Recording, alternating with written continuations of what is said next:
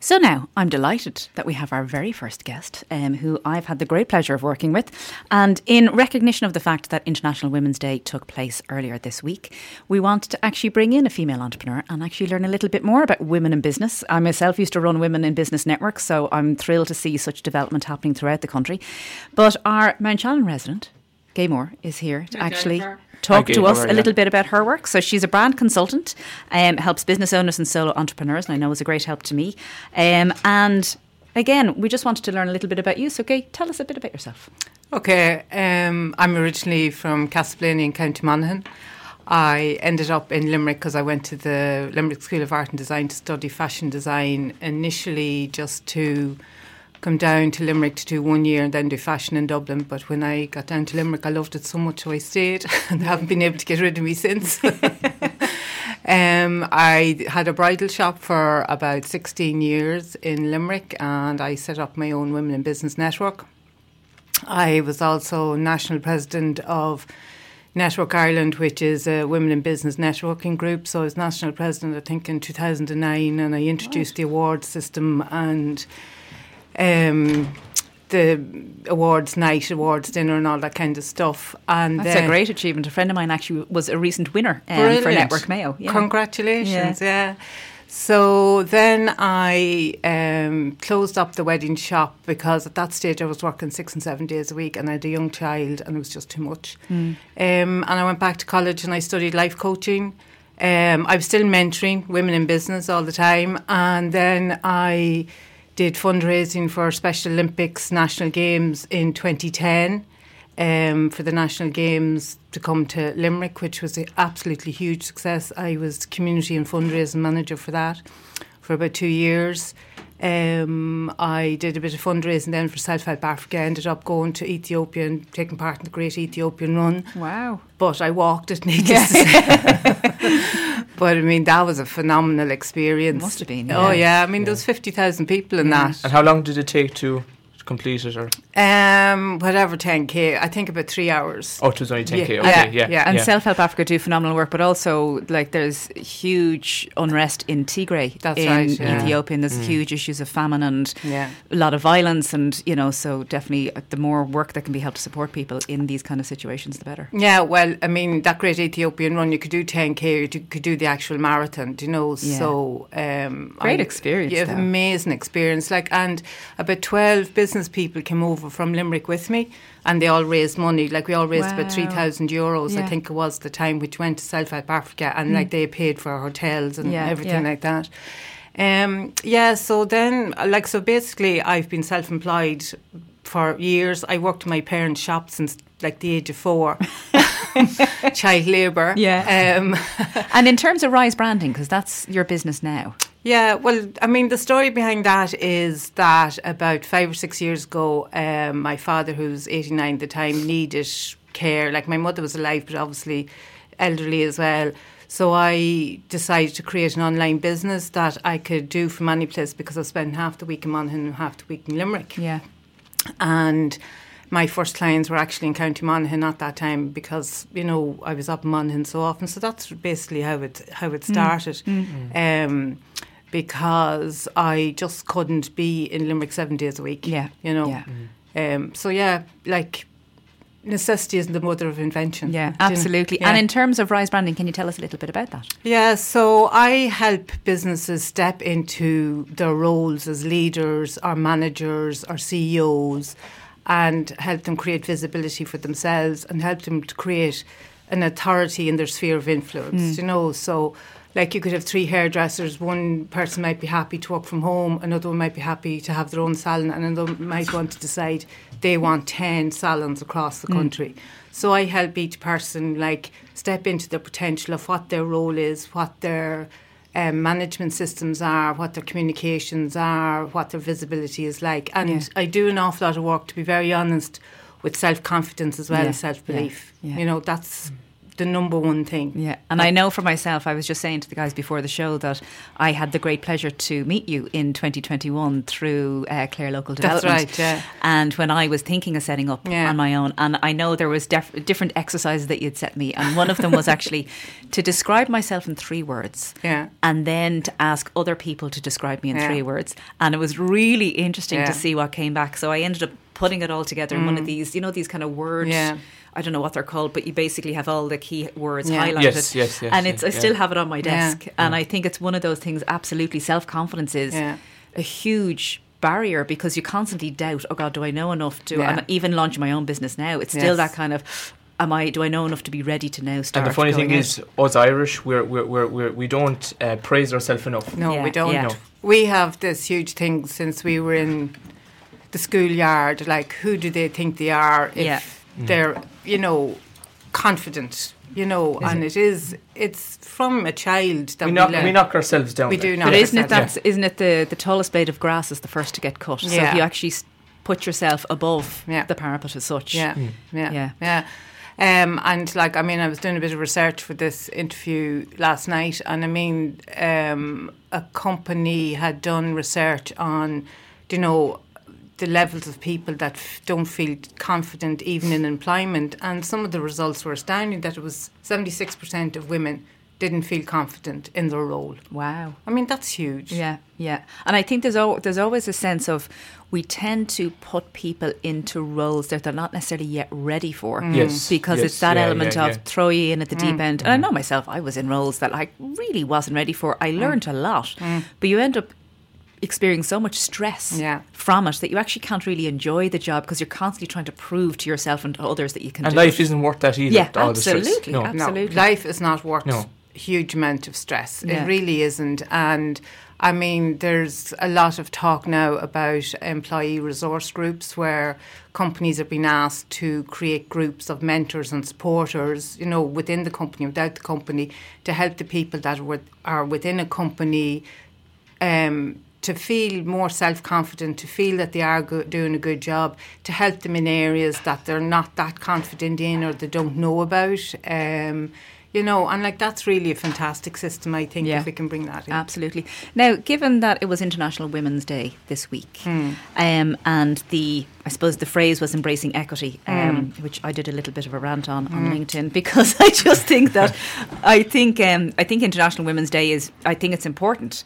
I think there needs to be a lot more done. I think phenomenal work that you've done as well, like with Network Ireland, is more needs to be done to support women to set up business, to actually lead in their areas of interests and expertise. But I think because it's always a new theme each year, it's that kind of thing as if it's already addressed in the next year. So like last year was breaking bias and this year is embracing equity. And they're all very, very important issues to be addressed. What more do you think we can do to really try and address those themes, and how can we better support women? Well, look, at International Women's Day started, I think it was in about 1908, okay? And here we are, over 100 years later, and we still have gender pay gaps. Yeah. That to me is absolutely disgraceful, right? Absolutely. And every company can talk all they want about we have X amount of women on the board, we've this and that and the other. But lads, this is 2023. There should be equal pay for equal work. Yeah, absolutely. Yeah. And the gender pay gap is approximately 14% in Ireland, which equates to, I think, about the last 5 or 6 weeks of a year that a woman would not technically be getting paid as such. Yeah. And there's not one woman in this country that you'd ask to go and work someplace and expect them not to be paid. Yeah. So I think there's a huge amount of work to be done in that. And I know there's always, and there was great fun in our Scariff Bay WhatsApp group with regard to International Women's Day. But I know wherever I go, people will say, well, when is International Men's Day? And you go, well, it's November. However, every day is International Men's Day. So it is that thing of trying to not only support, like for me, it's very much supporting women locally, but also looking at the bigger issues that there really are. So whether it's with regard to migrant rights, housing, education, the rise of domestic violence, how are there things that we can actually better do to better support, but use International Women's Day as an accountability for what was achieved in the last year, rather than just a PR exercise to have a nice lunch. Yeah, no, I did a rant about it as well. My take was about gendered ageism, Do you know what I mean? Like, so I would like to ask the question of all those wonderful, glamorous events that were on Wednesday, how many women in the 50s, 60s and older were asked to speak at it? Yeah, yeah. And I would say it's minimal. Yeah. And actually there's a very interesting conference coming up on the 23rd of March, the Menopause Summit, which you kind of think, okay, that's a bit strange. But it's actually in terms of how it hugely affects women, middle-aged women and older, is actually that it's quite debilitating. And how does it actually impact women from day-to-day functioning, but also to raise better awareness so that people actually understand how difficult it can be and what supports we can actually put in place. So I think there are steps happening slowly, but it definitely needs to speed up. Yeah, but I mean, I'm not gender bashing. I mean, I've worked with males all my life, you know, so I think there's a lot to be said to be creating a humanistic approach about all of this, where we've male allies, you know, workplace allies, no matter what gender they are, that we're all working together to support like equal pay, to support like listening to the voices of all ages, whether they're men or women. I mean, I have a client who in his particular sphere of career like sold over €1 million worth of product. Wow. He is 64 years of age and he's looking for a position to keep him occupied, and he can't get anything because all anybody's looking at the CV is his age. I mean, that's ridiculous. Yeah, absolutely, rather than the expertise. Exactly. And that's the whole thing about, in terms of how valuable mentoring is that the wealth of experience that you can actually help somebody else learn, like I've learned from you, and that other people would learn from that man as well. So again, it's how can we actually understand the lived experience to try and move it forward. And I attended a conference with LinkedIn and Sonia Lennon on whatever the snow day was, and I made a point about my age and, you know, about being visible, and she made a very, very valid point. She said the duration of my experience, you know, because I'm over 40 years working, has real value, you know. Absolutely. So anybody who's any amount of experience has real value to offer others. You know, you might know how to push the buttons and, you know, digital this and digital that and phones and all the rest of it, but like in your mind, you know, the young need that little bit of extra experience in communications, dealing with people, building resilience, perspective, mediation and all that kind of stuff. Absolutely. And that comes with age. Yeah. And can I ask then, from your experience, what kind of tips would you share with other people that may be considering setting up their own business? Get a mentor, number one. Absolutely get a mentor. You know, and there's loads of us out there who will do work with certain clients for free. You can get them from Clare Local Development Company as well, because I work with them, and as do a lot of other people. Go to your local enterprise office, ask for mentors. There's loads of network groups that offer mentors. You know, absolutely get a mentor. Then the next thing is thoroughly research the business that you're thinking of setting up in.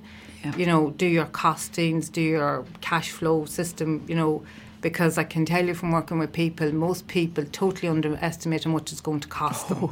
You know, absolutely. And totally underestimate how much they'll bring in. And even like the basic things of, like if you want to have a website, that costs, that has to be hosted online, of course, that has to be updated, even getting something like a logo done. And like the amount of people that have said to me, oh, but you can just go online and do this. And you go, but that takes time.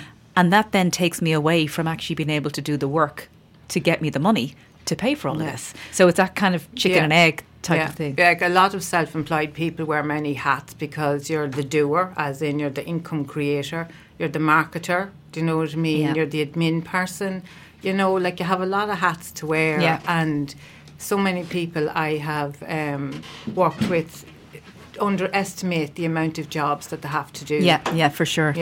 And in terms of then, I suppose, in terms of digital marketing, what kind of things do you think people should consider? Well, absolutely find yourself a social media channel. You know, it doesn't have to be all of them. It can be one. Find the one that your target market are on and become an expert in that particular one.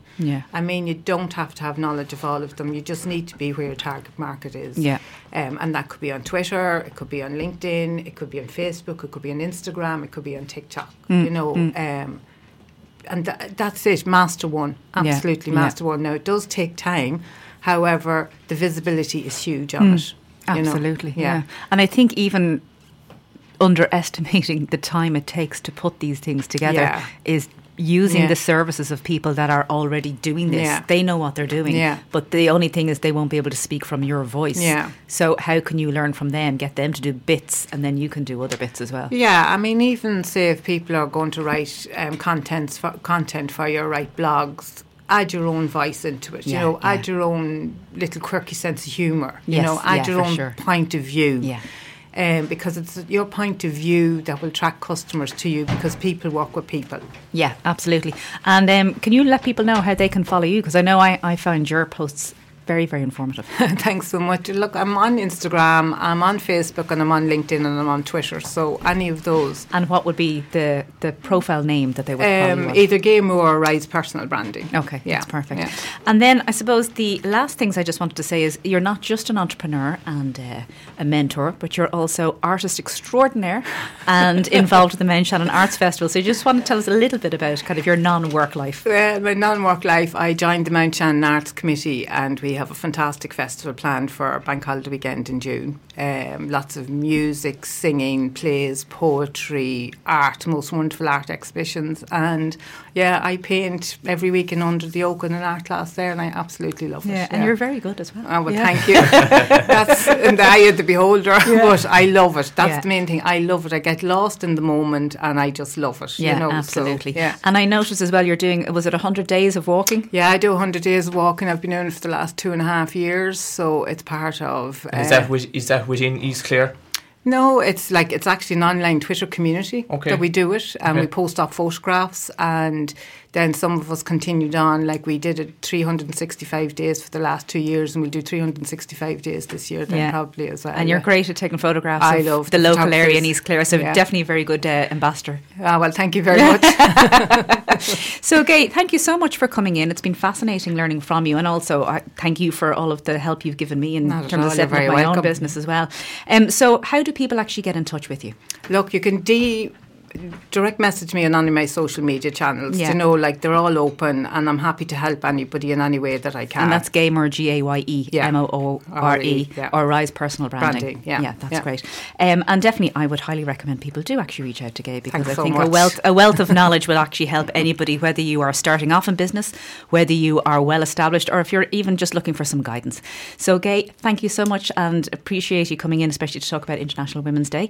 And so to honour that, we're going to play your request, which is Sisters Are Doing It For Themselves. A bit of fun. Thank you, Thanks Gaye. so much. Bye-bye. Thank you.